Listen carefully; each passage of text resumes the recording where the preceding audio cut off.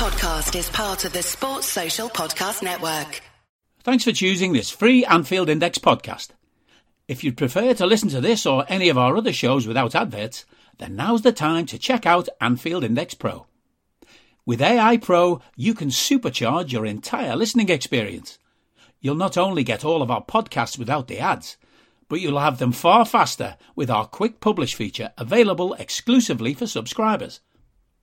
AI Pro also puts you in the heart of our sound studio, with an option to listen to many of our shows live and interact with the podcasters in real time as the shows are recording. Upgrading couldn't be easier. AI Pro is available on all popular podcast platforms, and we have our own apps for Apple and Android. Just head on over to AnfieldIndexPro.com and get started today. Hello and welcome to the KENN7 channel, and joining me for I'm just so excited about this podcast today because it's the mists of time are going to descend over the various podcast streams, and we're going to discuss where this Liverpool team stroke squad fits in with the great teams of the past. Now, I've thought long and hard about this, and we could leave it till the end of the season. Of course we could.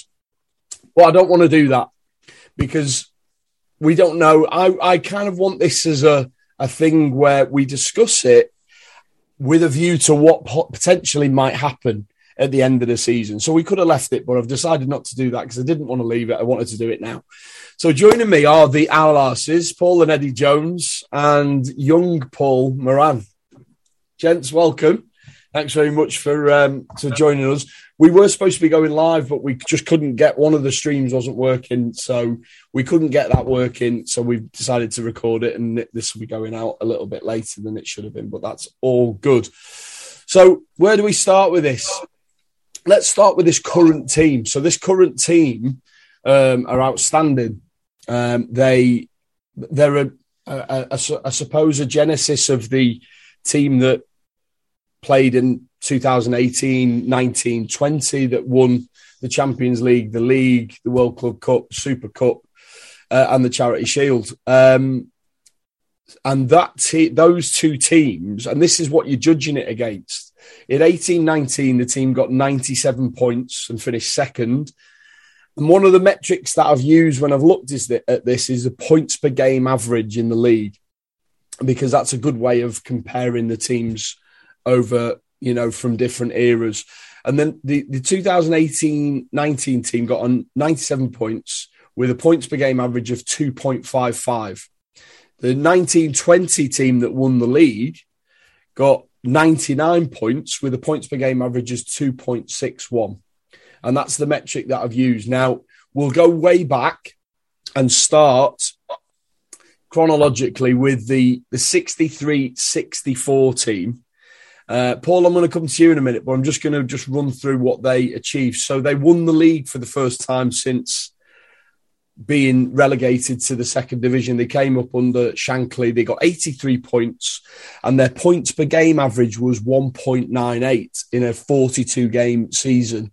The team, which Paul's going to pick me up on now, was Lawrence, Smith, Yates, Byrne, Lawler, Strong, Thompson, Callaghan, Stevenson, Hunt, and St. John.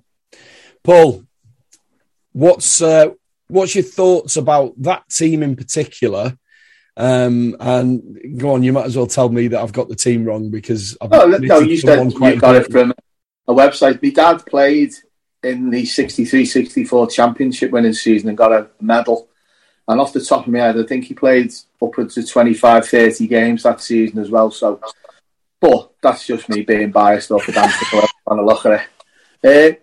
It's one of them things, isn't it, with that team? Obviously, with me being the youngest of the Arl Arses, I didn't see the 63-60. Nicely, I didn't see the 63-64 team live.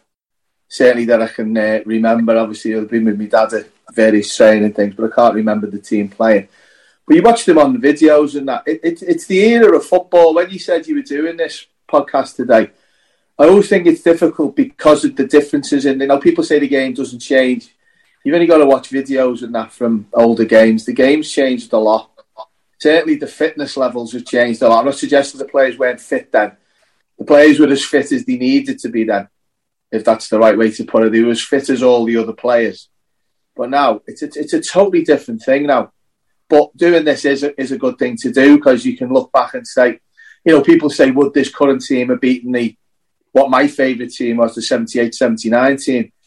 And it's one of them things. It's a different formation. There's a different style of play.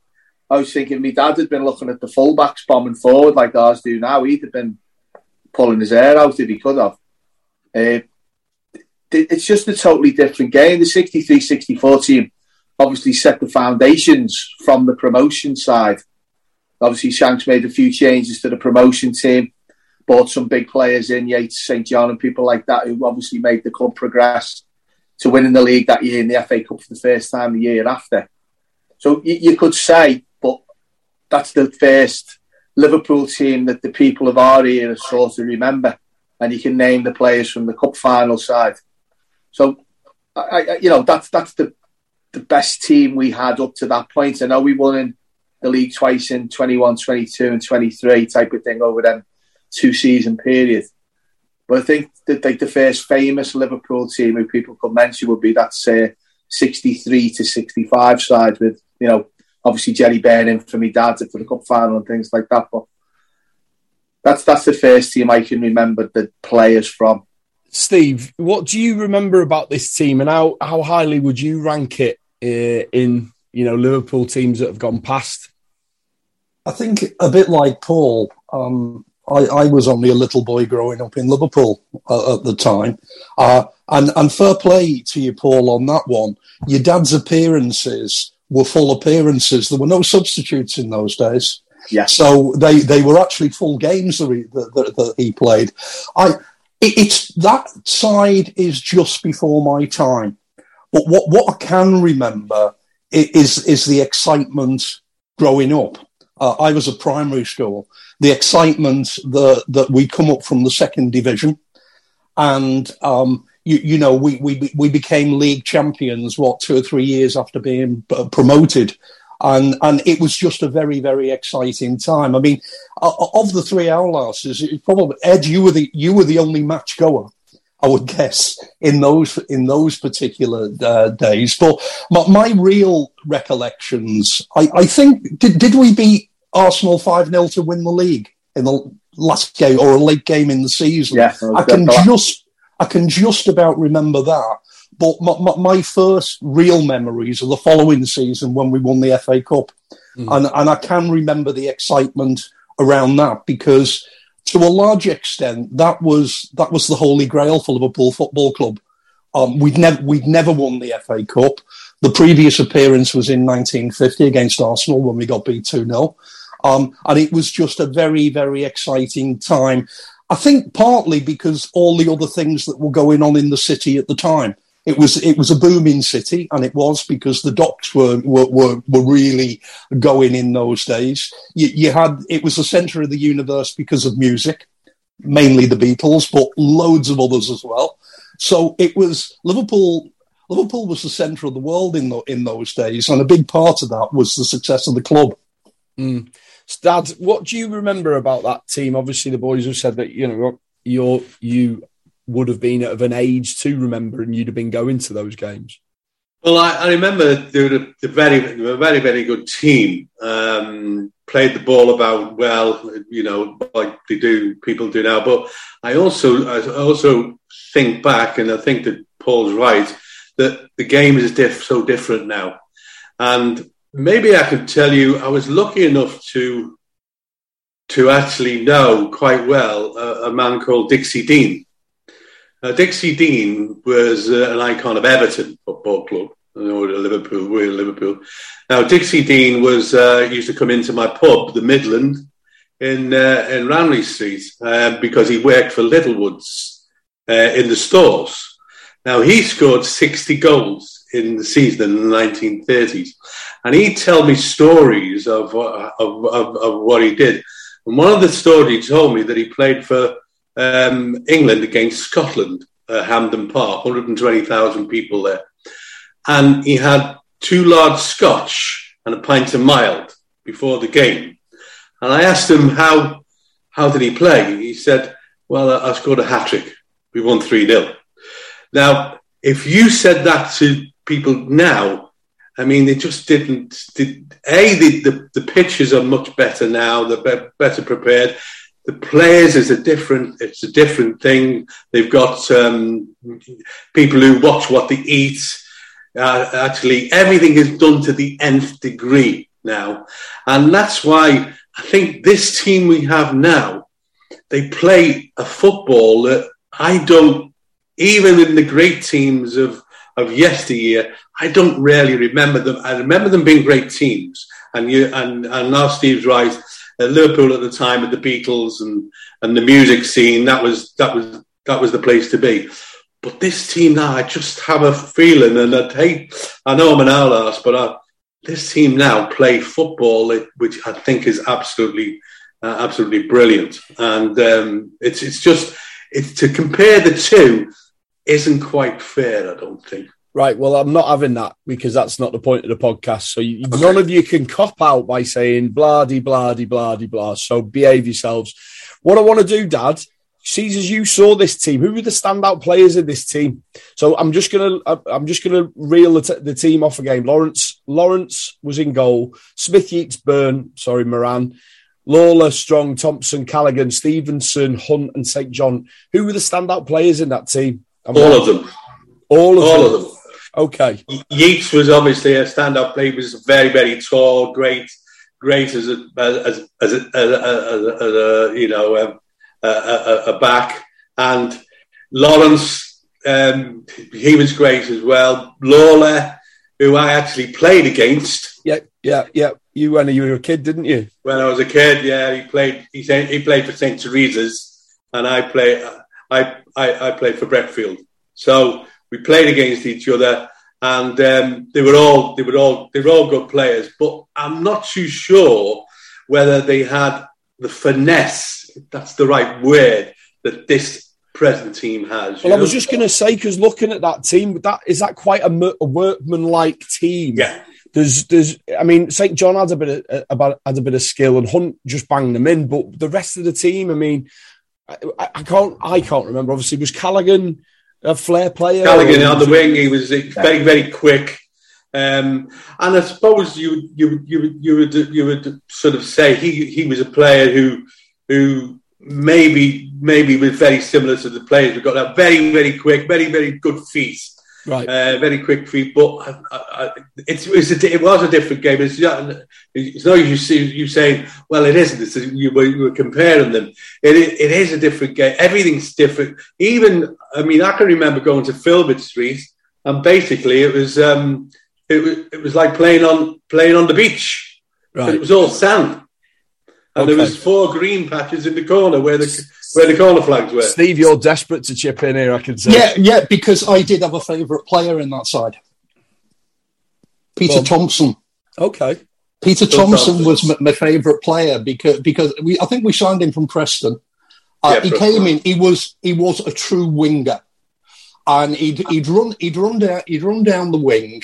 And he was the closest thing you could think to a Brazilian player. I felt he loved a dribble. He loved beating his man, getting to the byline and crossing the ball for the Saint or Roger Hunt or whoever to get on the end of. And I just idolised the guy. You know, and the cop idolised him as well. I can remember there was a few sayings. You know, when he was jinking down the wing, someone on the cop would shout, "Go on, Tomo, show him your ass." You know, and I just loved him because of that. He was my favourite player in that side. Paul, just quickly before we leave this team, do you think that the points per game comparison is unfair because it's a 42 game season, so there's more games, which means more toll on the players, and they got 83 points. And the points per game average is quite low. It's 1.98. They won the league with 83 points. What do you think that's an unfair comparison with this? Well, I thought you'd done the comparison where you'd done them all back to 3 points for a win. I have done. Yeah. So that's 83 points with 3 points for a win. I've done that. Yeah. I've done that. So they didn't get 83 points, but it's 3 points for a win. I should have pointed that out at the beginning. Yeah. No, it's okay. It's one of them things, isn't it? I mean, when you said about this, I was looking at that season. I think it was possibly 82, 83. Bob Paisley's last season was 82, 83, wasn't it? The last 7 games, we drew 5 and lost 2 because we'd already won the league. Well, and that's a good point. So it's one of them things. But now, I don't think the way the players are. I mean, this season we can't afford to drop a point anyway. Like the way the season's going. But the season we won the league 2 years ago, when you got beat by Watford in that game, the first game we lost, it was, you didn't want to get beat by Watford, but it doesn't really, you don't think of it, that's affected our points per game. I don't think it's something that ever comes up. All seasons are different. It's like when Leicester won the league, you can say, well, their points per game was lower than Chelsea's 2 years before. It doesn't matter. If you've got enough points to win the league at the end, comparing seasons to see, because all seasons are different anyway, as you know what I mean? It's all, you can't say, well, they get 2 points for a win. We always used to think if you won all the home games and drew the away games, you wouldn't be far away at the end of the season, but that's not really good enough now. That used to be win at home, draw away was okay type of thing, not all the time, like, draw at every game, but get a point from the away games at least. And we used to set out to do that in games. But the way this current team are now, and you see the current team over the last 3 years, they don't do that now. We could go out to win every game now, no matter home or away. It's making a difference. I think that point you've brought up about the points per game is very, very valid. And it wasn't something I considered. The fact that some of these teams will have pull the full off the accelerator, won't they, after they've won, or and it's definitely, and I think it's an important point to make. Not many of these teams will have had an adversary like Man City, like we've got to come up against, which is basically driving us on and on and on and on. We literally can't afford to draw. Got to be perfection on it.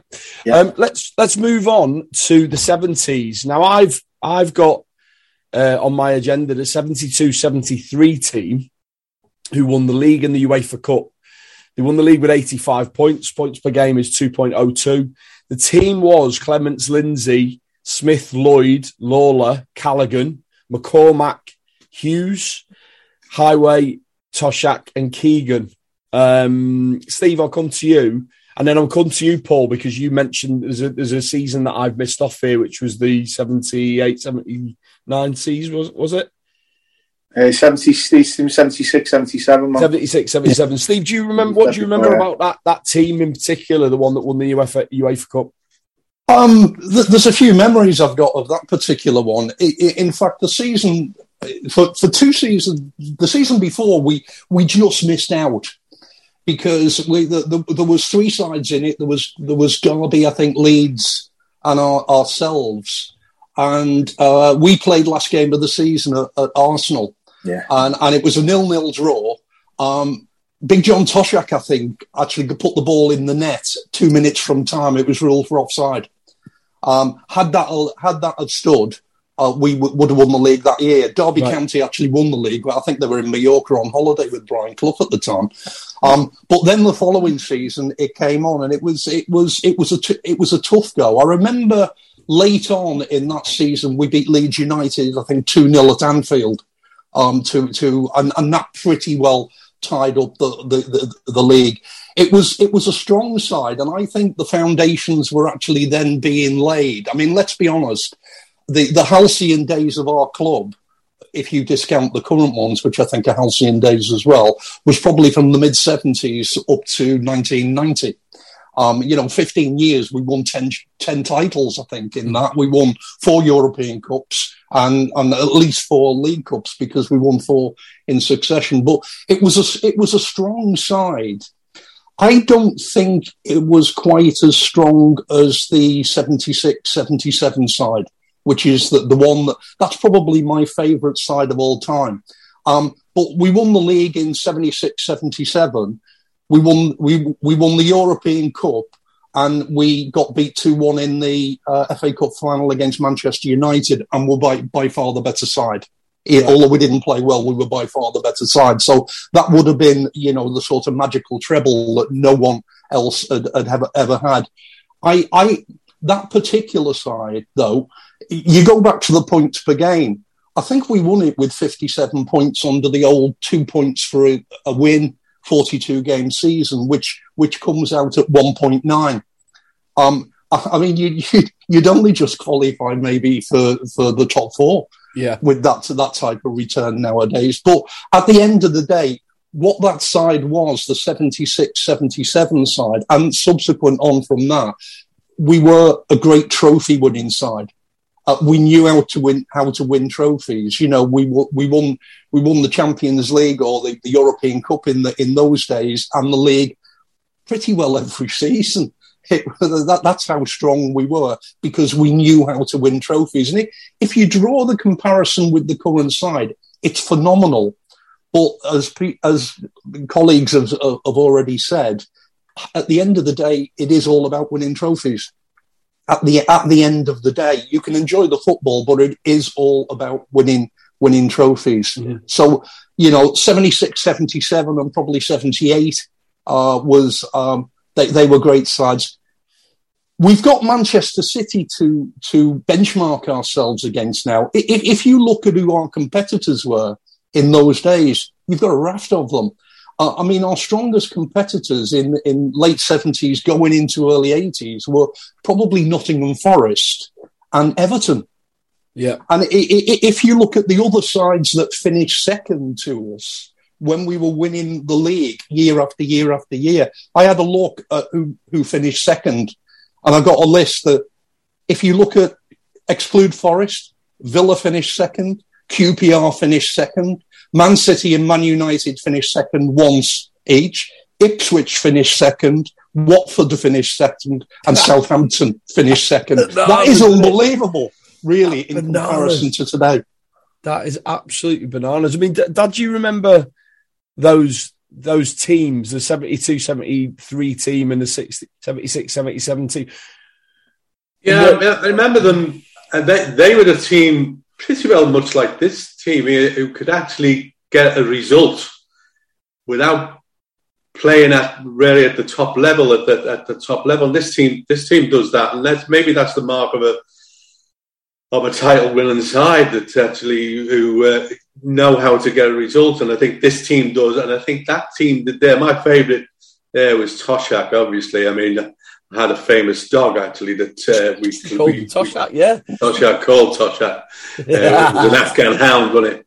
And he was just, for me, he was just phenomenal. You know, Toshak.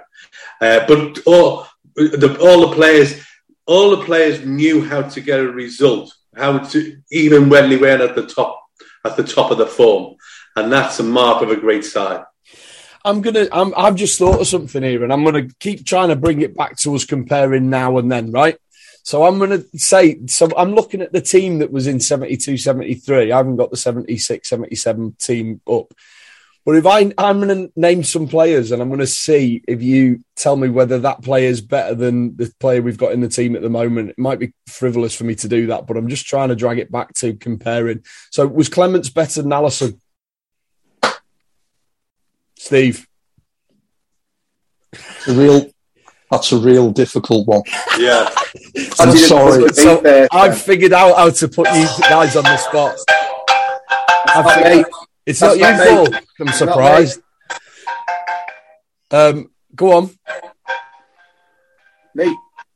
No, put Steve first. Look, we've had Ali for 3 years. We had Clem for 10 years or more. That's why it's probably an unfair comparison because Clem. Steve, is he better? Is Allison better than Clement? Yes. Right. Paul, is Allison better than Clement? Out of the two of them, at their peak, I'd say Clem. Okay, Dad? I'd take Allison. Okay. So, where did Lindsay play? Left back. Is Lindsay better than Robertson? Steve? No. I'll tell you what Alec Lindsay could do. In very like Robertson, he had a brilliant left foot on him, and he could put the ball on a sixpence delivering the ball. He was superb at it. But no, he's not in Robbo's class. Dad? No, Robbo. Okay. So the back in the team I've got is Smith and Lloyd. Would they come close to Matip and Van Dijk? Steve? No. Matip and Van Dijk are better. Okay. Or Konate and Van Dijk are better. Or the two centre-backs are better now. Paul? Well, the two now are better footballers, if you like, for want of a better phrase. But if Smith and Lloyd had tried to do what the two do now in games, they'd have been shot at dawn the next day. Because they couldn't do what these two do. Okay.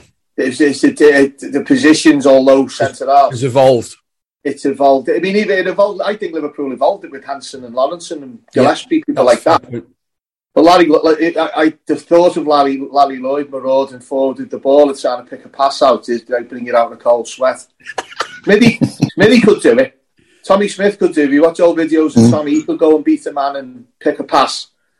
But when he was playing centre half, you basically a stopper. As Eddie said before, a back. If you're a centre half, you're a back. Yeah. And you stayed back generally. You didn't really go over the halfway line if you were centre half. If you did, it's what are you doing type of thing. But for ball play, but out of the two of them, if someone said to you, peak Tommy Smith or Larry Lloyd or Van Dijk or Matip are going to tackle you, I'd rather Van Dijk and Matip do because they don't tackle the same now. They don't tackle like Tommy Smith and Larry Lloyd would have. Yeah, that's a good point. They'll close up behind. So I'm saying Van Dijk and Matip can't tackle people. I'm not saying that. But it's a difference for Tommy Smith. If you were the centre forward, the first time you got the ball, it was like, oh, Christ, because you knew he was coming behind you. They don't do it now. It's a different game on that level as well. Dad, probably Larry Lloyd was the best in the air out the four of them as well, probably winning headers. Okay, that's interesting. Dad, I don't think I'm going to ask you about Lawler and Trent because I think you'll probably say Trent, but just looking at that midfield, it was a 4 then, wasn't it? It'd be a 4-4-2, wouldn't it? So it'd be Callaghan, McCormack. It was Peter Cormack wore 5. Because Peter Cormack was the first player to wear 5. Yeah. But the two centre halves wore 4 and 6 then, and then he went with a 5. Peter Cormack went into midfield as a 5. Okay, so would you, looking at our midfield now of Fabinho, let's say Fabinho, Henderson and Thiago, how would they stack up as players against the players that I've mentioned? So you've got Callaghan, McCormack, Emin Hughes was fabulous, wasn't he? I mean, Shankly rated him as the best footballer in the team. And Highway, I mean, Highway you would probably in our system now would play in the front three, wouldn't he? On the left. On the left, yeah. So let's discount him. But Callaghan and McCormack and Hughes, I mean, I don't know much about McCormack. It's Peter Cormack it is, It's Cormack, Gav. It's just Cormack, yeah. Right. Of course it is. Right. The website I got this off of put McCormack, but it's actually, I know it's Peter Cormack, isn't it? So what would you, Dad, what do you think about that as a midfield? I mean, would Hughes stack up against, say, a Fabinho? I think depending on where you were, if you were stumbling out of the wine lodge on a Saturday night and you'd upset somebody, who would you want with you? You'd definitely want Tommy Smith, because Tommy Smith would sort anyone out, I would think. I mean, he was a player who didn't care about anybody. He'd tackle anyone. You'd know, as the lads have said, if you were tackled by Smith, he played the game quite differently. But I think you'd have to say that the team of today now. I think in those days you had people who were fullbacks, you had people who were midfield players, you had people who were centre halves, in that, and they would characterise in there pretty well. Most of our players could play in any position. You could move them around. It didn't happen so much then, but that doesn't take anything away from the older team. It was a different game, and it was a different way of playing. I mean, I would now, looking at our team now, it's a lot to try and beat them, and I just think that they're great. Although it's horses for courses, isn't it? I think, yeah. And in those days, they were the best at what they did in that day. Okay, so I'm gonna move on to the 80s. I'm not sure we're gonna get all this in one podcast. To be honest with you, we might have to do a 2-part, but we'll see how we get on. The 80s. the early 80s teams were fantastic, and you guys might have a different outlook, but looking at the way I've done it, the next team that I've looked at is the 85-86 team, the team that won the double. But you might tell me that there was a team before that was in the 80s that was better. But the 85-86 team won the double under Dalglish. They got 88 points with a point per game average of 2.09. The team lineup was generally Grobbelaar, Beglin, Hansen, Lawrence and Nicol, Whelan, MacDonald, Molby, although I think Steve McMahon came in that season, and Johnston, Rush and Dalglish. So where would you, what do you remember about that team, Paul? And where would you place them in the comparison to the team of today? Well, you're talking that from 80 to 86, that was just going everywhere with them and watching them every week, home and away, Europe, everything. It was brilliant. The time was brilliant. As you say, you can jump from era to era, and then my team from that era would be the 83-84 one that won in Rome. Because to go and do that was an unbelievable achievement. That, and then obviously, I think the 85-86 team got overlooked a little bit, certainly by other people, because of what happened. Possibly Heysel caused a problem with that team because it was just, it was a different. Because of that, there was different things going on in football. You're not in Europe. You've got no Europe to concentrate on. Obviously, other teams were in Europe because of it. Even I like when you say Kevin MacDonald. He's a name that people now, probably Liverpool fans of a certain age, will clearly remember him from that team. But I don't think a lot of the younger fans would know who Kevin MacDonald was if he said his name. There's a few of them, even like Ronnie Whelan. Ronnie was one of my favourite players of all time at Liverpool for what he did. Steve McMahon, when he come in as the midfield, he took over from like Souness's role as the tackler in midfield, if you like, the specific man who'd deal with the player on the other team with the most skill, if you like. Well, that 83 team, which had Souness in it, that won in Rome. Yeah. Who was playing up front in that game? Was Rush playing then? Or Rush and Dalglish. Was Rush and Dalglish, was it? Yeah. But, yeah. But just quickly, I know, jumping away from that point, Steve was saying about before the Arsenal game, where we won, we should have won 1-0 and the goal got disallowed. The referee in that game, you can look him up on Google, anyone listening, Roger Kirkpatrick, his name was. He used to call him Mr. Pickwick, and he never refereed Liverpool again after that game. Really? He never refereed another Liverpool game after he disallowed that goal for no reason at all. Right. It was a goal that just got disallowed for literally no reason. He said it was offside, and it was only one of them when the ITV News had a camera there with a grainy footage of it, which I think it is available on YouTube, but there's no one offside in a million years, and he just disallowed it. And as we know, Clough and the people there were capable of making a few offers and types of things, shall we say. So whether Mr. Kirkpatrick had been spoken to before the game is another matter. Jump back to something that's annoyed me for 50 years. Can we get back to what we were talking about? Apart from... No, just a quick story about Kevin MacDonald. He unfortunately broke his leg at Southampton in a league game at Southampton. He broke it badly. There was a bit of bone coming through the sock and the foot. And my dad went to the St. John's ambulance room with him, as it was at the time at the Dell. And my dad's talking to the Southampton club doctor, and they've got the back to Kevin MacDonald as they're talking to the doctor. And next thing my dad said, there's an almighty scream behind him, a blood-curdling scream behind him. One of the old St. John's ambulance fellas was trying to take Kevin MacDonald's boot off, the leg that was broken, and he was pulling his boot, honestly. My dad said the St. John's ambulanceman needed the St. John's ambulanceman when he'd finished with him. He said the doctor jumped in as well quickly, but said the St. John's fella, his bone sticking through his foot, and the St. John's trying to take his boot off without untying it, holding the back of his calf and pulling the boots. Whenever it says about Kevin MacDonald, that's the story that comes to mind. Back then, that would have been a career-threatening injury, wouldn't it? I mean, it's not like now where they recover from a broken leg, no problem. It's back then. It would be interesting now that you've said that to see how many games Kevin MacDonald actually played for us after that injury. Interesting. Like Jim Beglin, which was, we lost him from that team as well. With Doug Stevens doing that tackle on him, which was seen the other day again. If you, I don't know if you've ever seen it. It's an outrageous tackle. when Everton fans go on about things that we've done over the years, Jimmy Cason, Nolte and people like that, that doesn't get mentioned much, that tackle on Jim Beglin. But if you ever go and watch it on YouTube, it's an absolutely dreadful tackle. And he knows it as well, Stevens. He knows what he's doing because he overruns the ball, so he knows exactly what he's doing in the tackle.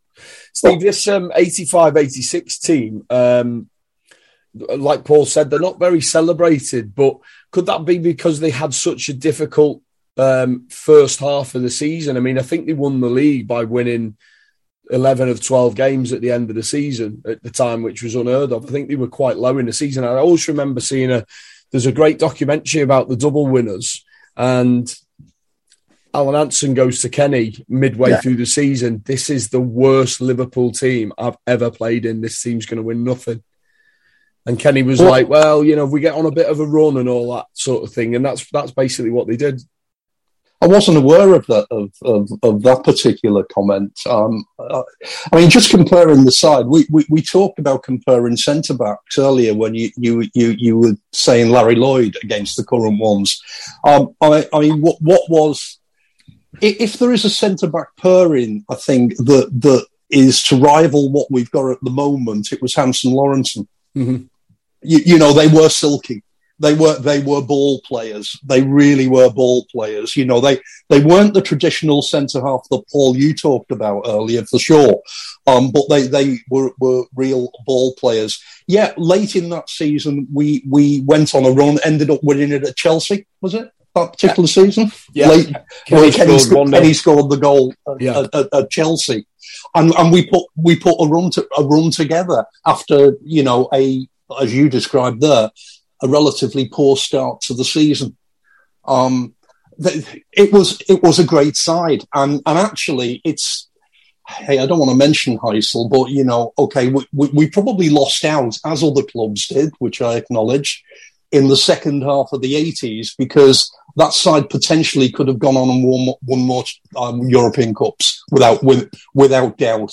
And I don't want to get into the Everton argument on that particular one. I think there's a thing about that season was Kenny was player manager for the first time, and he didn't really play himself an awful lot. Dad, do you remember that? He didn't play himself an awful lot until the back end of the season. And I think, I'm not sure whether it directly correlates, but that run of 11 wins in 12 games correlates with Kenny coming back in the team. Mm. So, I mean, what do you remember about that season? I remember, you must have gone to Wembley for the final, I'm guessing, but you must have been at all those games, I would have thought. Dad? Me? Yeah. Listen, I'm getting older now. My memory's not that great, but knowing obviously what Kenny was like, he wouldn't want to be putting himself in there. He'd hold back, which because he doesn't promote himself. And then when he came back into the side and played himself, then we went on a run and that. I think it was very much Paul Walsh played in that season, wasn't it, instead of Kenny? I think. Yeah. You did. Yeah. Let's the other great team of the 80s, which I'm just going back to the point that you made there before. I think it was Steve about playing in Europe. What a shame that 87-88 team never played in Europe, Paul. Team of I'll just go through some stats. We got the team that won the league in 87-88 won it with 90 points, with a points per game average of 2.25. Going back to your point, I think they were unbeaten in 29 games from the beginning of the season. So going back to your point, we won the league by Easter. So I'm assuming that maybe the results tailed off after Easter. But 90 points is unbelievable, isn't it, Paul? Yeah, no, that was... Just going back, sorry, Paul, we lost in the FA Cup final to Wimbledon, who at the time were seen as minnows, but Wimbledon actually finished 7th in the league that season, so they weren't as bad as everyone kind of remembers. It was a shock, but because Liverpool was so good. The team roughly was Grobbelaar, Ablett, Hansen, Gillespie, Nicol, and then we've got Barnes, McMahon, Mulby, Houghton, Aldridge, Beardsley. What were you going to say, Paul? Go on, carry on. No, just said that was the style of that team, the 87-88 team, up to a point. Again, you're asking us to do comparisons on that. they were probably one of the nearest to the current team for how we played. Certainly for excitement. John Barnes, over the years, I watched Liverpool from, I'd say, the first game was 69. You'd had players who were flair players in that time. You'd had Kevin Keegan in the early days of me watching all the time. Then you've got Kenny playing, Ian Rush playing. But for actually someone getting the ball and getting you on the edge of your seat or even off your seat, John Barnes was the first one I can remember who did it regularly. Because when Barnesy got the ball, you could think to yourself, right, something's going to happen here. You know, obviously, didn't all the time. It didn't, because that would be, you know, out of this world type of play. You couldn't do it all the time. But for excitement, that team, you can look back at it and say that was a proper. Some of the other teams were, as Eddie said and Steve said, they were not workmanlike in that sense of the word, but the ground out results. The team in 87, 88, we battered teams that year because we were a much better side than 99. Because obviously we won the league, so we were better than all the other teams. And the final against Wimbledon was something that's you just look back. I've actually watched the whole 90 minutes again, and it's frightening how we should have won that game. Yeah, we hit the bar and the post, didn't we? Well, we scored. Peter Beardsley scored, and the referee brought it back for a foul about 40 yards away from the goal, which he didn't blow for till Beardsley was through. Brian Hill, his name was, the ref from Kettering. What's his postcode? Oh, K62. Oh, bad decision. No, it was just he could have played on, you know. And then Aldo misses the pen, doing his little stutter, which I didn't think it was a penalty at the time. I still don't now, to be honest. The Wimbledon player got the ball, so you say there was a little bit of justice for Wimbledon there. But that team, the excitement wise, is probably as good as the one that we've got now for attacking play. Obviously, the team now don't attack all the time, but when we start attacking, it's exciting to watch. And this team with, you know, Beardsley was a fantastic player. Wasn't he? He was unbelievable. He's one of my dad's favourites. Yeah. My dad loved Peter Beardsley. You know, if you ever see the goal against Arsenal, the one in the 2-0 against Arsenal around that period of time, Beardsley megs someone about 25 yards from goal and goes in and then dinks it over the goalie. Yeah. If you watch the footage of the goal, 2 red legs go past the camera. It's me dad jumping out the dugout. It's me dad gets in the way of the low camera. As the camera goes on Beardsley, 2 legs go across the screen, red clad legs. It's me dad jumping out the dugout. He didn't do that often. But that team, we're a good team. But if you're comparing teams, I'd say they were the nearest ones to the current team. I think that's a fair comparison, and I'm glad you brought that up. Steve, is that how you remember that team as well? Pretty well. Yeah, they were. That was actually a footballing side. Whereas I think at various stages when we've had successful teams, we've been quite functional. I think that late 80s side was a footballing side. It really is. Don't want to harp on about it, but I will. It's just a pity that we weren't able to compete in Europe. You know, at the same time, because if you look at the sides that were winning the European Cup in the late 80s, I mean, you had the likes of Red Star Belgrade, I think, who actually won it. I think that we could have given them a good talking to, but you know, that's water under the bridge. Cracking side, probably the closest to what we've got now. Yeah, I think that's an absolutely fair comparison. I mean, if you look through that team, Ablett was at fullback. I'm not sure whether there was another option there. Maybe Staunton was coming through at that time. I'm not entirely sure. Hanson, Gillespie, Nicol was brilliant at right or left back, wasn't he? He was fantastic. And then it was a 4-4-2 again then, I think. So you've got McMahon, Molby in the middle, which is as solid and as creative as you're going to get. I mean, them two would stand up against anyone, I would think. Houghton was functional on that right side, good footballer, but then you had the Barnes and Beardsley were just fabulous, weren't they? I remember, this sticks in my mind, I remember Beardsley flicking a ball. His body was going that way, but he flicked the ball with his right foot that way.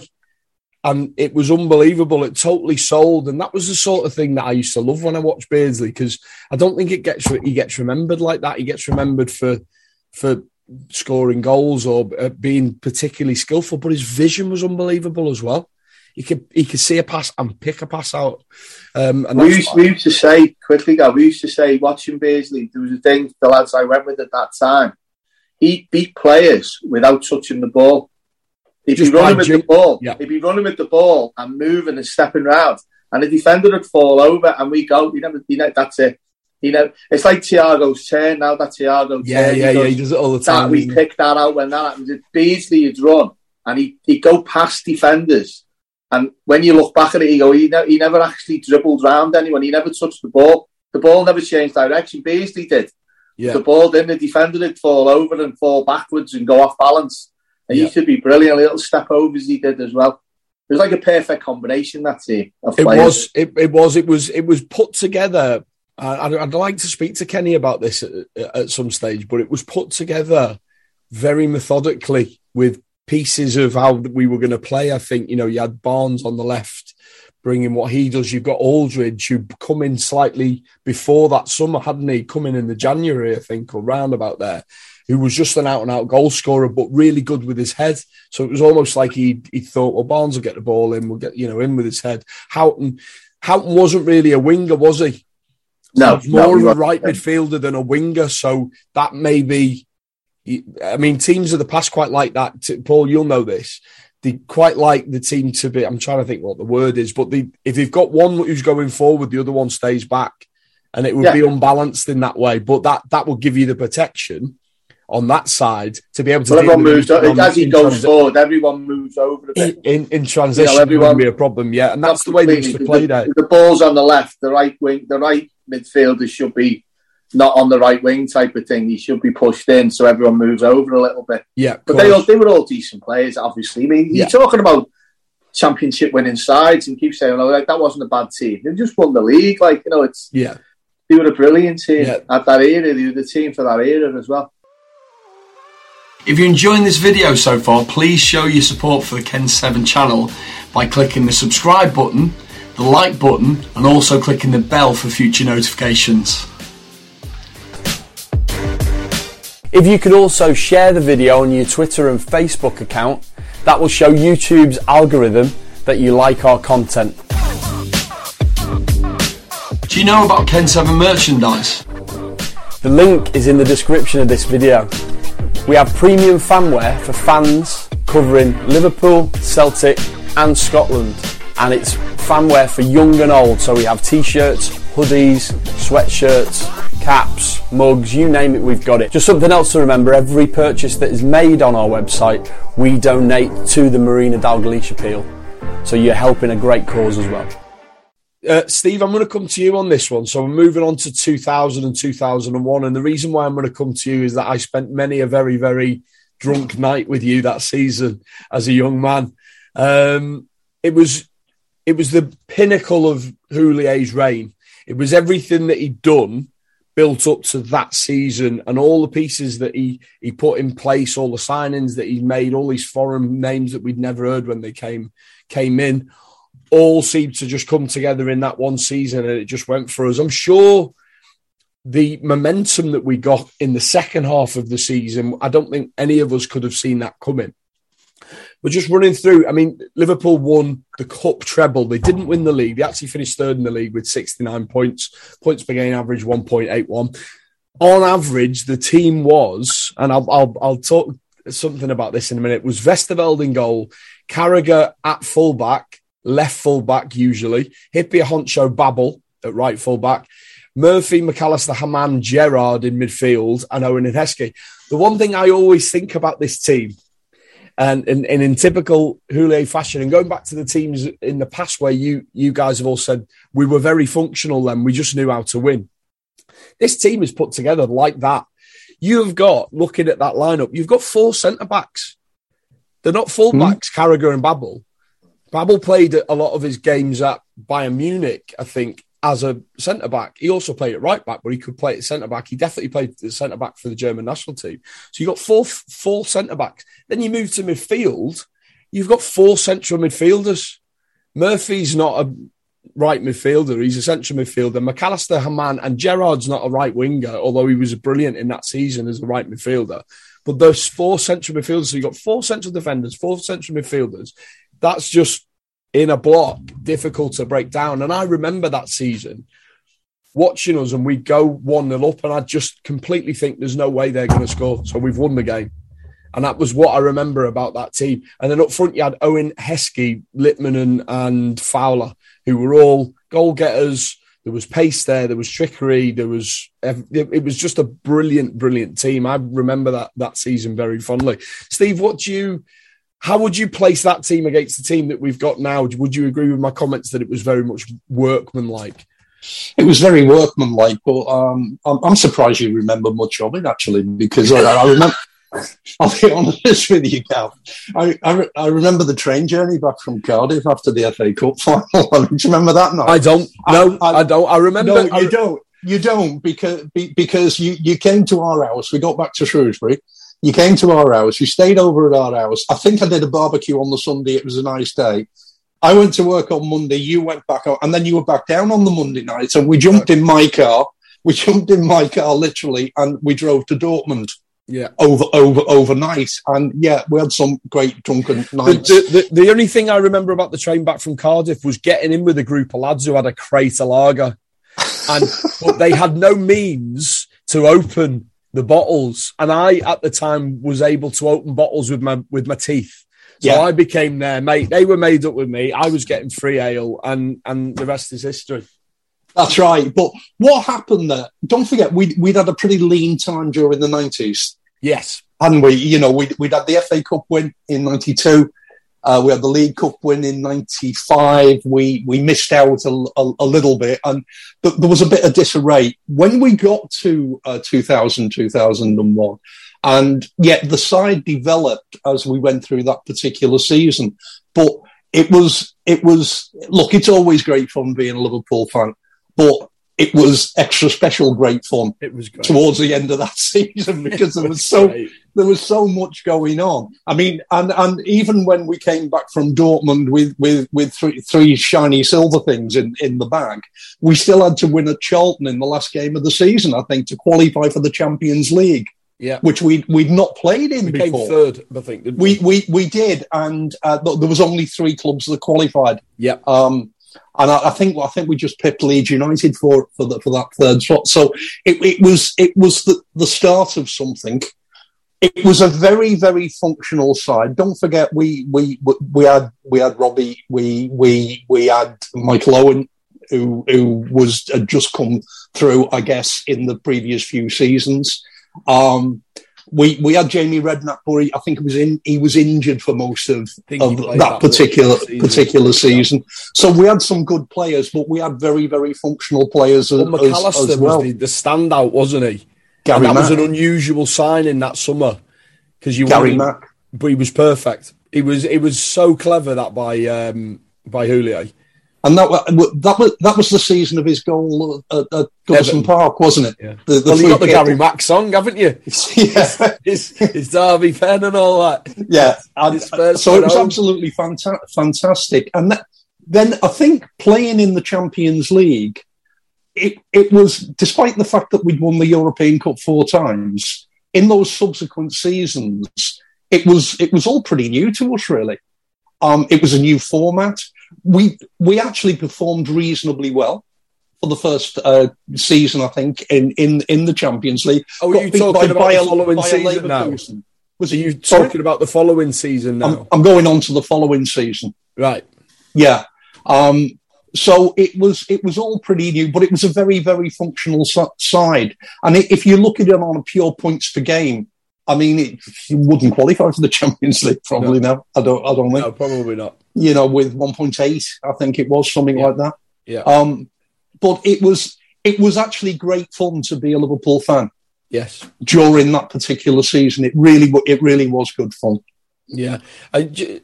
Paul, do you have any particular memories about that season? Not really, to be honest with you. It was not long after my dad had retired. So my dad started going to the games on the season ticket. in the main stand. So I didn't go to as many games for a few years after my dad retired, because he was using the season ticket that I used to go on, which is fair enough, because it was his ticket at the end of the day. That season, obviously watching it when you could, they were never going to win the league, that team. There wasn't enough, I don't think, flair, if you like, but certainly in the cup games, some of the results in the cup that year, we had some fantastic results. And, you know, the Arsenal final, that last 5-6 minutes of that with... Yeah. I think Henshaw was in goal in that game as well, wasn't he? He did more saves with his hand than Westerveld did in the game. Well, Paul, looking at that team, I mean, the individual players, Babel was a great right back, I remember. He was, tall, athletic. He scored, I'm sure he scored 6 goals that season. Yeah, he scored in that derby. He scored in the Gary Mack derby. He scored the second goal in that game. Hippier and Henshaw was a partnership. Hippie was just starting to show how good he was, and Henshaw was just a good out-and-out defender, wasn't he? He was it's an underrated centre-half pairing. Yeah. In the history of Liverpool, if you like. You know, obviously we won the 4 trophies that year, or 5, I think it was in the end, wasn't it? Hippie and Henshaw were very good defensively. Obviously, Sammy was good coming forward as well with his on free kicks and corners and that. I used to like Babel. Babel used to be he was great, wasn't he? Great player to watch. He was stolen from us, wasn't he? With that illness, that Guillain-Barré illness. He just sort of drifted out the team, and you didn't know why. And then all of a sudden, we heard it was a real shame that. Yeah, he lost energy, didn't he, during games? And you think, what's up with him? He's not fit, type of thing. Because it's generally, if you look back quickly, Ray Kennedy. When Ray Kennedy left Liverpool, I think, why is Ray Kennedy left? And, there's people have studied him since, knowing that he subsequently had the disease. And, they've said it was different to Babel's one, but they said there's signs during games, right? Certainly in the late 70s and at the early start of the 80s, where you could see Ray Kennedy had something wrong with him, now knowing what was up with him, if you know what I mean. He'd say there's where he's moving his left arm, and where he's moving his legs and that during games, you can actually see it during game now with the knowledge of what this all came out when he died not long ago, Razor.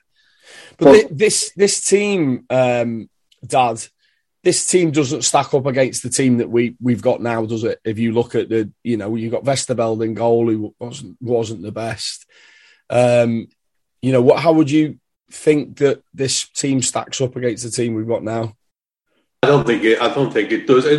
Are we talking about the Gerrard had just come into the season? 2000-2001, the treble winning season. So Gerrard is a young lad playing at right midfield mainly this season. And you can see how good... Hippier Carragher was playing at left back at that point. He hadn't really established himself. Murphy was playing. McAllister was at he had a brilliant season, but twilight of his game. Haman was playing. And then you had Owen and Heskey up front, and Owen was, just establishing himself. He'd had the 98 World Cup by that point, hadn't he?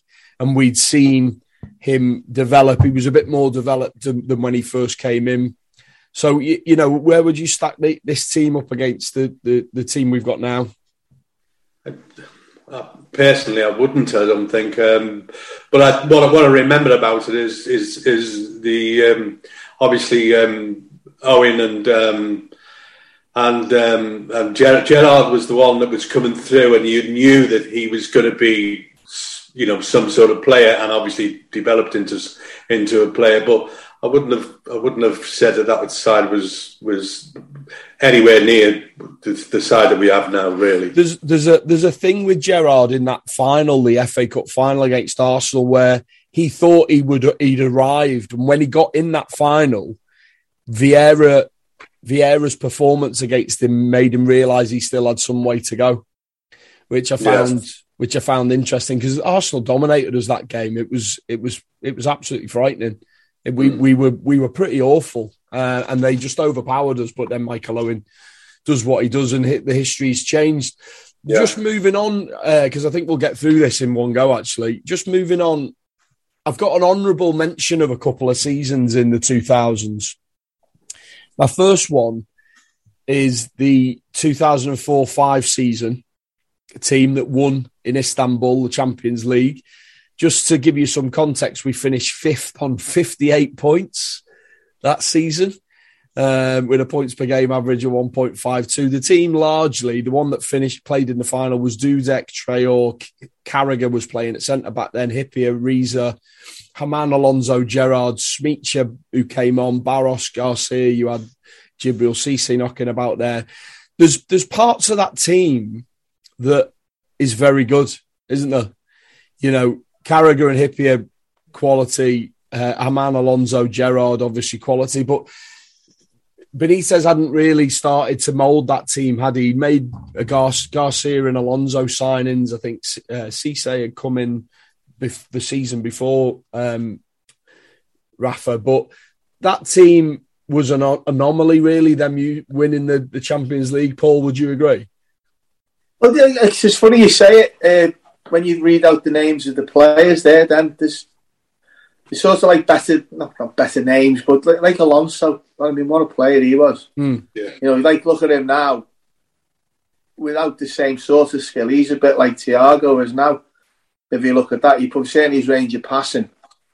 Like, Alonso could ping the ball. He was one of the best passers I've ever seen playing for Liverpool. If you look at that, along with Molby and probably Thiago now, if you put them three, there's not many actual passers of the ball on a regular basis. I'll be pinging.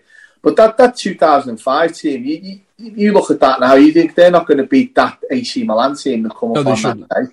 And you're 3-0 down at half time, you think, well, we were right, they're not going to beat them. And then it was just the determination of the team. You know, they got drove forward, they had Gerrard and Carragher driving them on.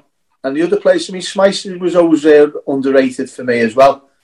I think he was a better player than people remember him being. You know, you get the likes of Jimmy Traore. Unfortunately, he scored that own goal he scored at Burnley haunts him till his dying day, because that's what people remember. He ended up with a song about scoring an own goal at Burnley in an FA Cup tie. So there's not many Liverpool players who had a song sung that's about them scoring an own goal that knocked us out of the cup as being their song. But he won the Champions League. He won the Champions League. He's got that medal. Yep. Obviously, the team at the time, you know, you talk about the half-time thing, obviously you've probably seen the video, I think it's one night in Istanbul, where at the start of the second half, everyone's talking about Rafa's masterclass and tactical awareness. He was putting 12 players on till Finnan got injured. Whether that's true or not, Carragher said it, and it's utilised in that play, but he had 12 people on the pitch coming out for the second half.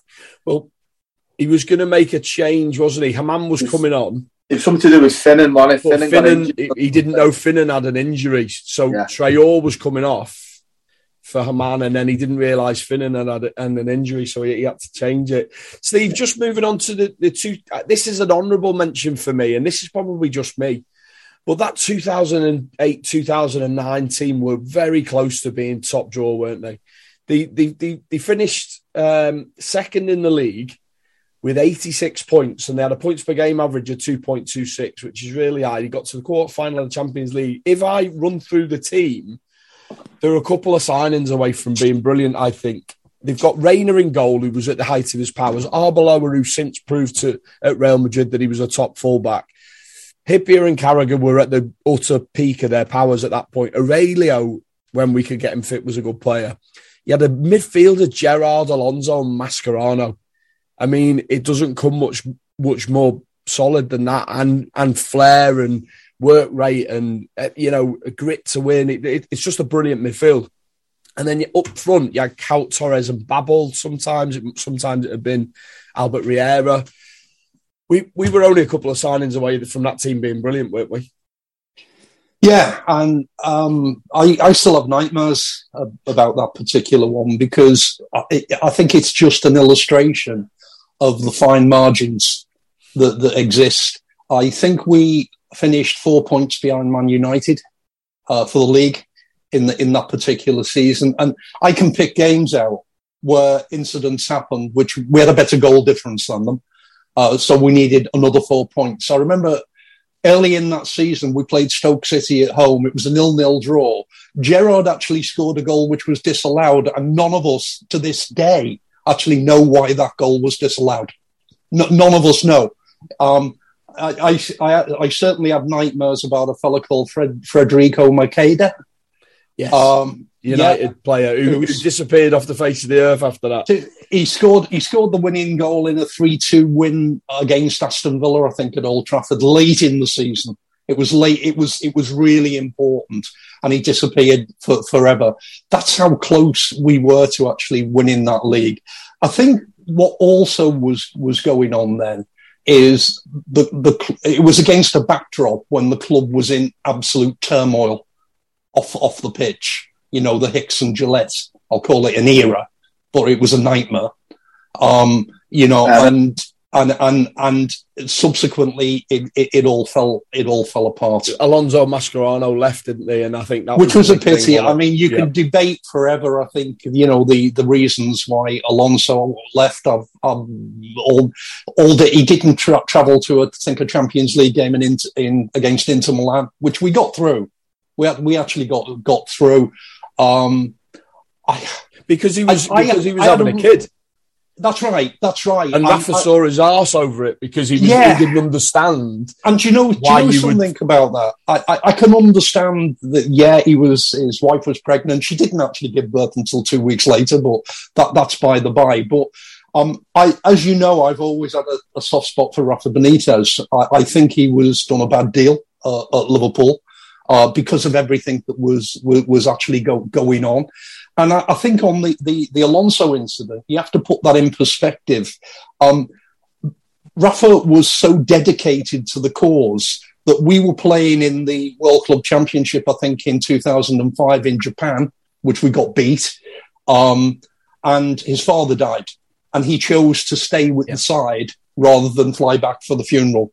And so that's how single-minded about he was. So when you come to somebody who says, I don't want to go to a really important Champions League game because my missus might have a baby, I maybe not agree with it, but I can see his point. And everything that was going on with the club was utter turmoil. But it was a good side. It was, Dad. Just going back to the Alonso, I mean, I remember watching a podcast early on when I started watching podcasts or listening to podcasts, and Tony Barrett used to be the journalist for the Times, who's now works for the club, and he categorically said, a lot of people blame Benitez for Alonso leaving because they feel like he forced him out, and we were trying to sign Gareth Barry at the time, and that forced Alonso out. Tony Barrett was very much of the opinion that, knowing Xabi Alonso at the time, Xabi Alonso was always going to go to Real Madrid at some stage, and it wouldn't have mattered what we were doing, that would have happened.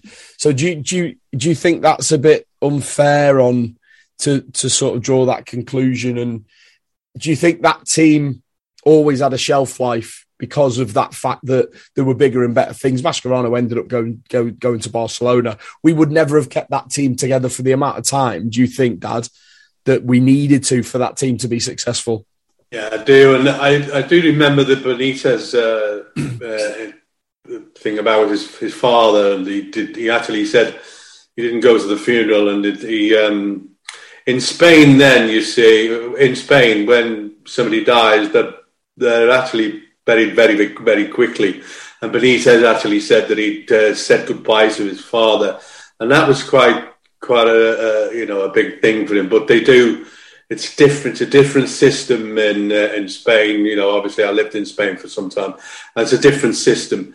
And he'd already said his goodbyes. But just keeping, I don't know how a lot of clubs keep players together now. Is it worse now? Are there more attractions now for players to leave? I mean, we've got our own problem with Mohamed Salah. I think the landscape of football's changed now to what it was then, because Barcelona and Real Madrid aren't the force that they were when we were now people like PSG and what have you. But But still, money is important, and there's I have a feeling that if somebody wants to leave us and doesn't want to play for us, well, I'd let them go. Yeah, fair enough. Paul, just we have got through the podcast, I think, now. So I've got another honourable mention, Paul, which is the 13-14 season. And the reason why I've got an honourable mention for this team is that they got 84 points, finished second. They scored 101 goals, which is the highest amount of goals that any Liverpool team has scored, I think, since the 60s. Certainly since the 60s, because I'd look at the stats before. I didn't have them from before the 60s. The problem was that they conceded 50. And that team, looking at that team compared to the team we've got now, we weren't far off there either, were we? Do you think, Paul? Have you got the list of players for that? I haven't actually got the list of players. Oh, hang on. Maybe I have. I'll tell you them. So it would have been... Hang on. Give me 2 secs. It would have been... Would Rayner have been in goal that season? No, I think it was Mignolet, wasn't it? Was it Mignolet? So there's that was his first season. So it would have been... I haven't got the team for that, but let's try and work it out. So it would have been Mignolet in goal. It was Skrtel and Carragher at the back. Would it have been? Yeah, I think so. I'm very poor on more recent teams. Like maybe the 78-79 team. Fullbacks, Steve. Fullbacks would have been... I genuinely can't remember who was genuinely don't want to come up with a name in case I'm about 10 years out. I think we all remember that season as being Suarez, Sturridge. Well, this is the thing. Suarez, Sterling, Sturridge and Gerrard are the main thing about that season. And that's really where I was sort of going, how do you compare that front four to the front four that we've got now, maybe? I mean, maybe that's the way to look at it. Yeah, let's have a little look. I've got the team. So we had Glenn Johnson at right back and Jose Enrique at left back, which, to be honest with you, if you look at the history of Liverpool fullbacks, a lot of people had Glenn Johnson had his detractors. I thought he was good. I like Glenn Johnson. Yeah, and they had Sacco. Daniel Agger was still there, but I don't think he played that much that season. Skrtel certainly played more. Carragher had gone by that point, looking at this. So it was Sacco, Skrtel, which is probably why we conceded 50 goals, I would argue. And then you had Coutinho as well. So you had Coutinho, Sturridge, Suarez, Sterling was coming through, and Steven Gerrard. So there's 5 there who were absolutely outrageous at the time, weren't they? Which is what propelled us to do what we did, and we come so close. I mean, we weren't far off. The problem with that team and why that team isn't remembered fondly is that the next season, Suarez goes, and the players that come in are Lambert, Balotelli. Do you know what I mean? And that's where it all falls down. Whereas that team should have really, had it have stayed together, would have done something, I think. Would you agree? It was certainly good to watch going forward. But, it was the most fun that you'd ever have watching Liverpool that season. It was unbelievable. But obviously confirm that. But defensively, obviously Brendan was manager then, wasn't he? Yeah. Mm-hmm. I was lucky. We went to the players' presentation and it was the day after the 3-3 at Palace. The infamous 3-3 game at Palace, if you like. And he come over, he seen me dad on the table with us. He just come out to say hello. And we were talking. And he just said to me, he said, "Did you watch the match last night?" I went, "Yeah, I said, just couldn't get them. We couldn't get them organised. It looked like on the telly that once we went 3-0 up, because of this goal difference thing, we were just bombing forward when we didn't have to." So, I was talking to Brendan Rodgers, just very quietly talking to him. I said, were you trying to stop them on the bench? You must have been, because we got called for a breakaway that made it 3-2, I think it was, when we were 3-1 up with 6-7 minutes to go in a game. So how you get caught on a breakaway when you're 3-1 up with not long to go, just because we were bombing forward, going for goals. And he said, just on the line, he said, we couldn't stop them. Their heads had gone on the pitch. They just, once they scored the first goal, he said you could see what was happening. Live was even worse probably than on the telly. He said we literally couldn't stop them doing what they were doing. And it's not something a fan would think of. They think, well, he's not organised it properly. And he said it was just like having a team that you'd never been in charge of before. They just went in the head completely in that game, and he couldn't stop them doing what he was shouting. He said he was shouting players to go down injured, get injured, because he wanted to stop them and get on and try and sort it out. He just wouldn't. It just went mad. The whole thing. He just basically lost control of the team, and the team lost control of what they were doing. It ended up being 3-3. I think, from memory, Palace could have won it in the end. Yeah, and that's like the famous game that cost us the league, if you like. Do you know, though, Paul, the thing is, had we won that game 7-0, we still wouldn't have won the league. I know. Because let's be honest, it was the Chelsea game that killed us. Yeah, we did what you were saying. When it was 3-0, it didn't have to be 4-0. That was the whole point of that. But I think that Palace game knocked the team back a lot. I think it was a mental thing from that game as well. But you don't know if we win that Palace game. Let's say we win that Palace game 3-0, right? You don't know what that then does to City at the time. Yeah, you don't, because we're still in the hunt. The Palace game made us irrelevant in the title race. Whereas if we'd have won that game, it doesn't matter by what score. All right, they had the goal difference, but then you keep. It's a phrase that I absolutely love that the Anfield Rap say all the time. You keep Man City honest. They have to be honest then. Otherwise, you're just handing it to them. And in that season, I felt by that game, the mentality in the team was just like, we go and just attack and we tack. And because we're that good, we can score. And I think they genuinely believed before the game that they could get the goal difference back by winning. You know, we got a little sniff of it early on. And, you know, I seem to remember, I don't know whether this is accurate, but Luis Suarez scored a goal. It might have been the third. And I seem to remember him running into the ball out the thing, grabbing the ball and running back to the centre circle like we can get this goal difference. And I think if you look at that mentality, that was part of the problem in that game, because they couldn't reconcile losing a goal, could they? Started going wrong. Like. That's basically got us round 2 where we are today. So talking about now, the 2018, 19, 20 team, who were very similar to what we've got now. And they're the team that have won in the 3 seasons, won the Champions League, the World Cup, the Super Cup.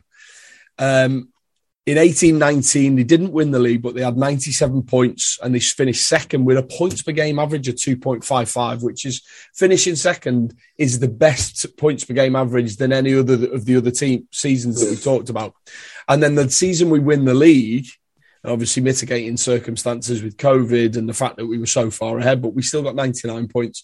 And that's the best points per game average we've ever had, 2.61, which is absolutely astounding, considering that, like you said, Paul, we probably took our foot off the pedal after we won the league and there was COVID and all that sort of stuff. So that team is not dissimilar to the one we've got now. There's a few notable exceptions. Wijnaldum, obviously, has left since then.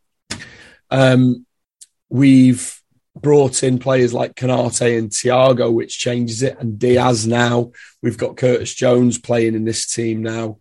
How do you think that team compares with the team that we've got now? Is that team worse than the team that we've got now? Is the team that we've got now better because of the additions that we've made and the people that we've lost have not really been missed? I'll come to you, Paul, first. I've not really thought about it as such, because it's all blends into one for me.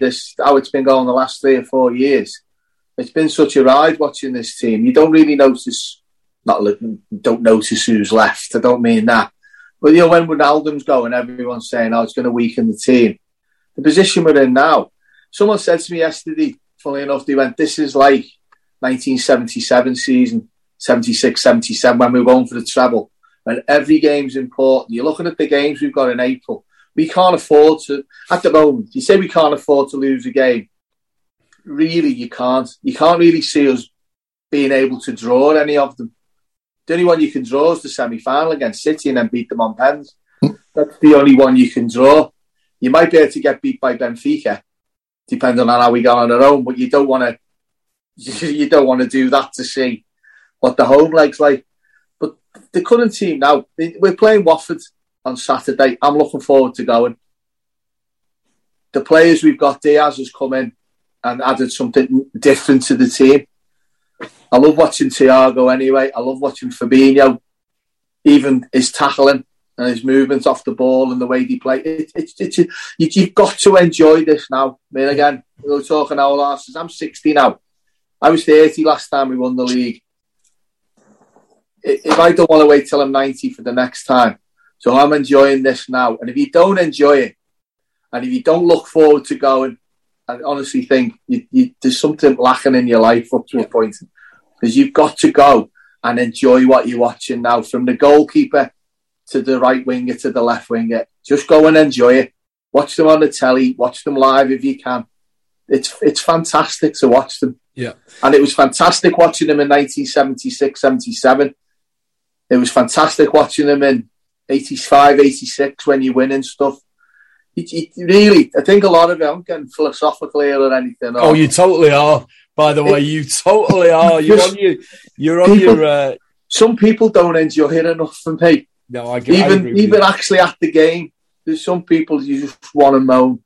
Just go and enjoy it.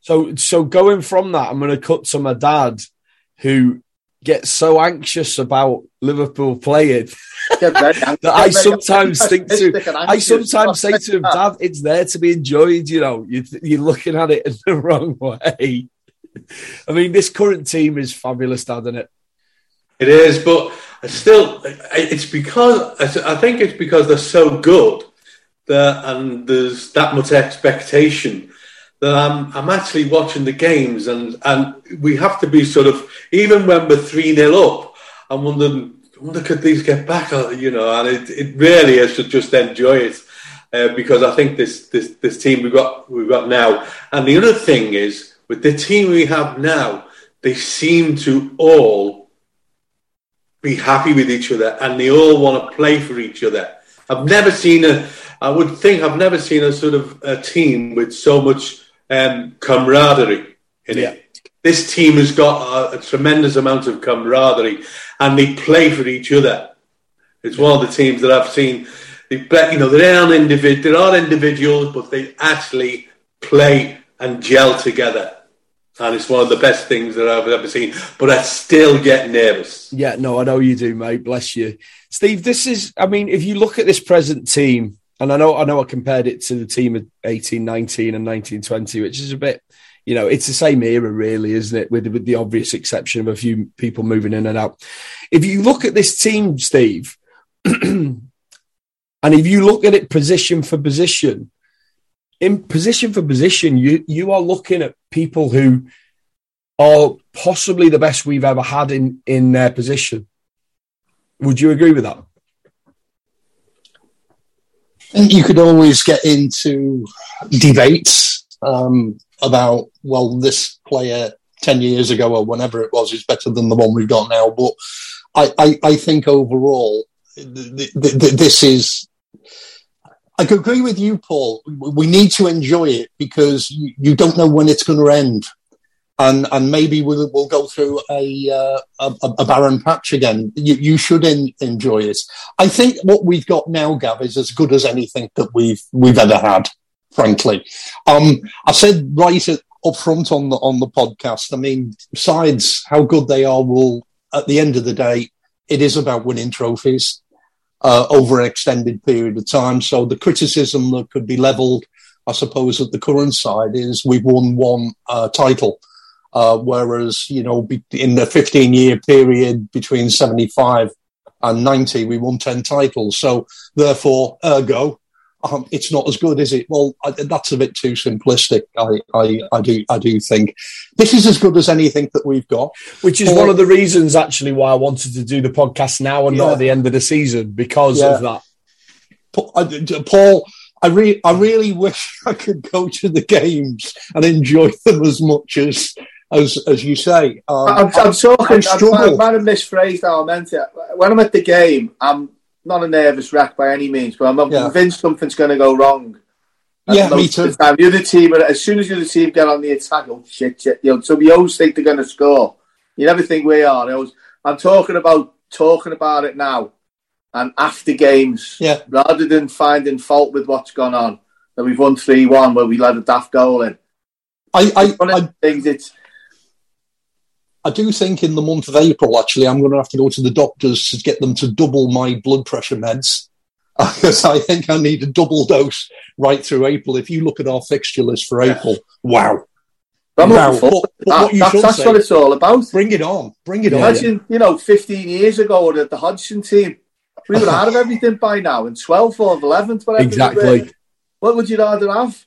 And Hodgson actually said we should be satisfied. Yeah. Yeah.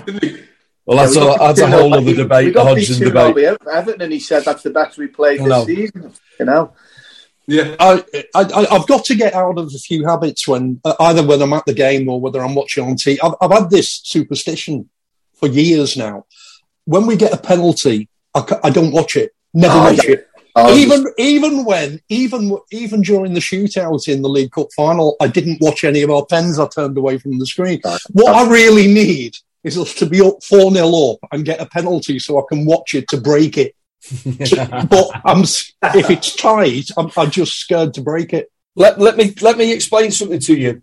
By you not watching the penalty doesn't make any difference. Score. I know. There's no correlation there, Steve. You're not affecting the outcome at all. I know.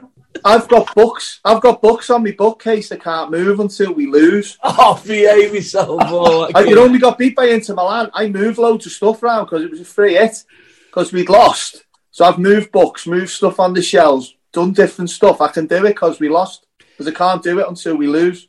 The other one, Paul, is I've got a scarf, and I won't have it washed unless we get beat. But I do get it washed at the end of the season. Otherwise, it would be absolutely reaching off you. Quite frank. And I missed the Inter Milan game because I was on holiday, so I couldn't even have it washed then. Gents, I'm going to wrap this up now because we've been on quite a while. But just in conclusion, I'll come to you, Dad. Just finally, this team we're watching are breathtaking, aren't they? Absolutely. Never.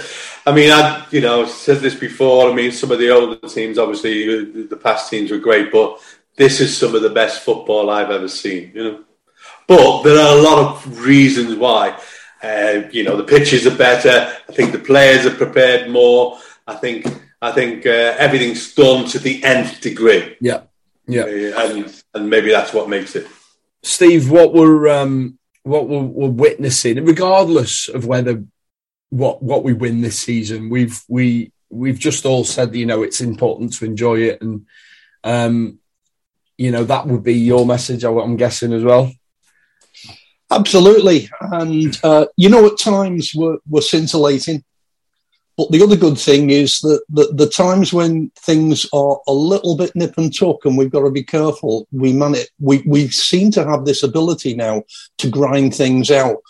The Arsenal game away, where we weren't good in the first half but brought it in the second half. The West Ham game at home, which was really tight. That was really, really tight, but we ground out a 1-0. And if we've got that ability, look, we've got a good chance, haven't we? Mm-hmm. Yeah, totally. Yeah. And Paul, would you, what do you think is possible? I'm going to end on you on a note. But what do you think is possible this season? We've got 3 trophies ahead of us. If you look at it, you're saying like my dad's saying something. Your dad's just knocked his phone off. My dad's just gone off. No way. I bet you that's his iPad. He's gone. That'll be his iPad run out of battery. Yeah, it's gone. Because he said that. You carry on, or do you want to... Just carry on. Yeah. What's possible is we can win 4 trophies. We've won 1, and we can possibly win the other 3. Now, whether you're saying if it's likely or not, that's a different thing. The possibility's there because we're second in the league, we're in the semi-final of the FA Cup and the quarter-final in the Champions League. One result goes against you. You can lose one of them in an instant. You can lose it in a heartbeat. City in the semi-final, make a mess of that. Then you've got 3 cups to go for. The fact that we've won 1 is a massive step forward because it takes that little bit of pressure off of the team not winning anything. Now, hopefully we don't end the season with a Carabao Cup in the cabinet. That's hard to say as well. But I'd rather we won the league out of the other 3. If you're saying to me, which one would you rather win of the 3? I'd be league, European Cup, FA Cup in that order. Yeah, I think we'd all agree with that. But I don't care.